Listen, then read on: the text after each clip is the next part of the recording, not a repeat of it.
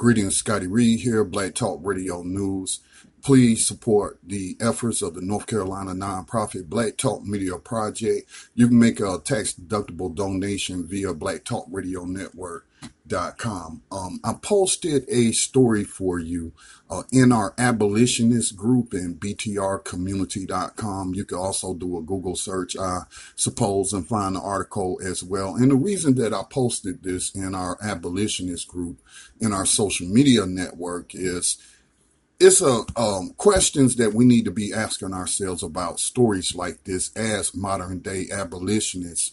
For those that don't know, the 13th Amendment never abolished slavery. It just created prison slavery. And what they're calling today mass incarceration is really just a continuation of slavery.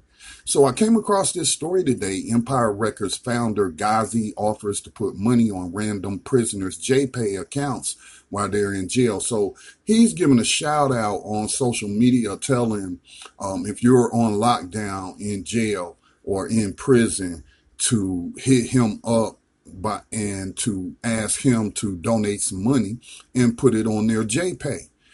Books. Now, JPay is the way that family members and the loved ones of prisoners put money on books. It's all done electronically by that company so that they could purchase things in the prison commissary. And of course, JPay makes fees off of that. So while this man, Ghazi, I don't know what his role is in the music industry. Obviously, he has some money that he is putting up as a donation by putting money directly on the books of prisoners. Now, does that help the prisoners? Does it hurt or support? I should say not hurt, but does it actually support the business model that has been set up around modern day slavery and human trafficking? Because money is generated. Now, here is my thing. People are praising him, but did he? And again, his heart is in the right place. I have no way of looking into his heart, but I'm going to assume he's doing this because he has a soft spot for prisoners and what they're going through. So this is a way that he sees he can help them. But is it really the help that they need is the question that I'm asking. And people, these individuals with huge amounts of money to use on an issue like this, are they consulting with prison slavery abolitionists? Are they consulting with prisoners themselves? And the reason I want to bring that point is because, you know, through the New Abolitionist radio program, which I feel helped created a new abolitionist movement, we have heard from the prisoners, and we, put information out behind actions that the prisoners themselves came up with. And one of the things the prisoners said was to tell friends, family members to stop putting money through JPay on the commissary books of prisoners because it's feeding the system. It is creating profits for the very people who are profiting from modern day slavery and human trafficking. So let's say he's putting $1 million on the books of prisoners. Could that money go be better used towards abolishing slavery?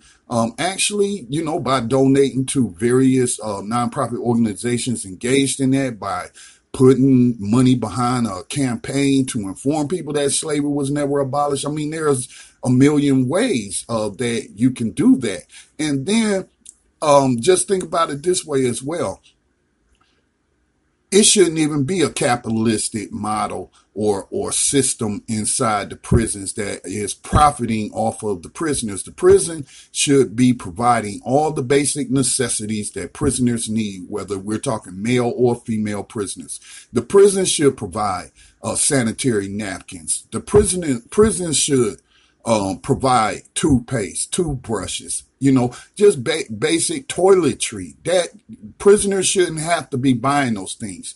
In terms of food, prisoners should be getting the adequate amount of calories that they need, and as well as nutrition from the 3 prison meals that they should be getting every day. but oftentimes they are not given nutritious meals, and a lot of time the food is bad for them.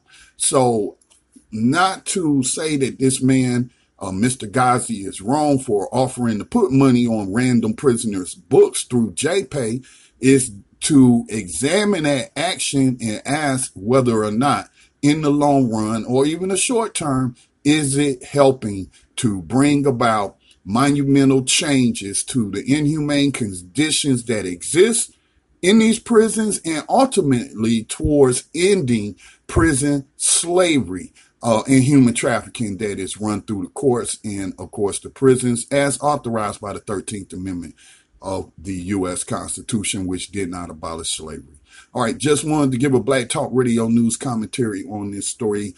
Again, please support the nonprofit media efforts of the nonprofit Black Talk Media Project.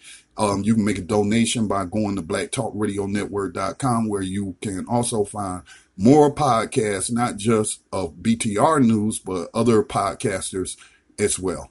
Peace and blessings to all.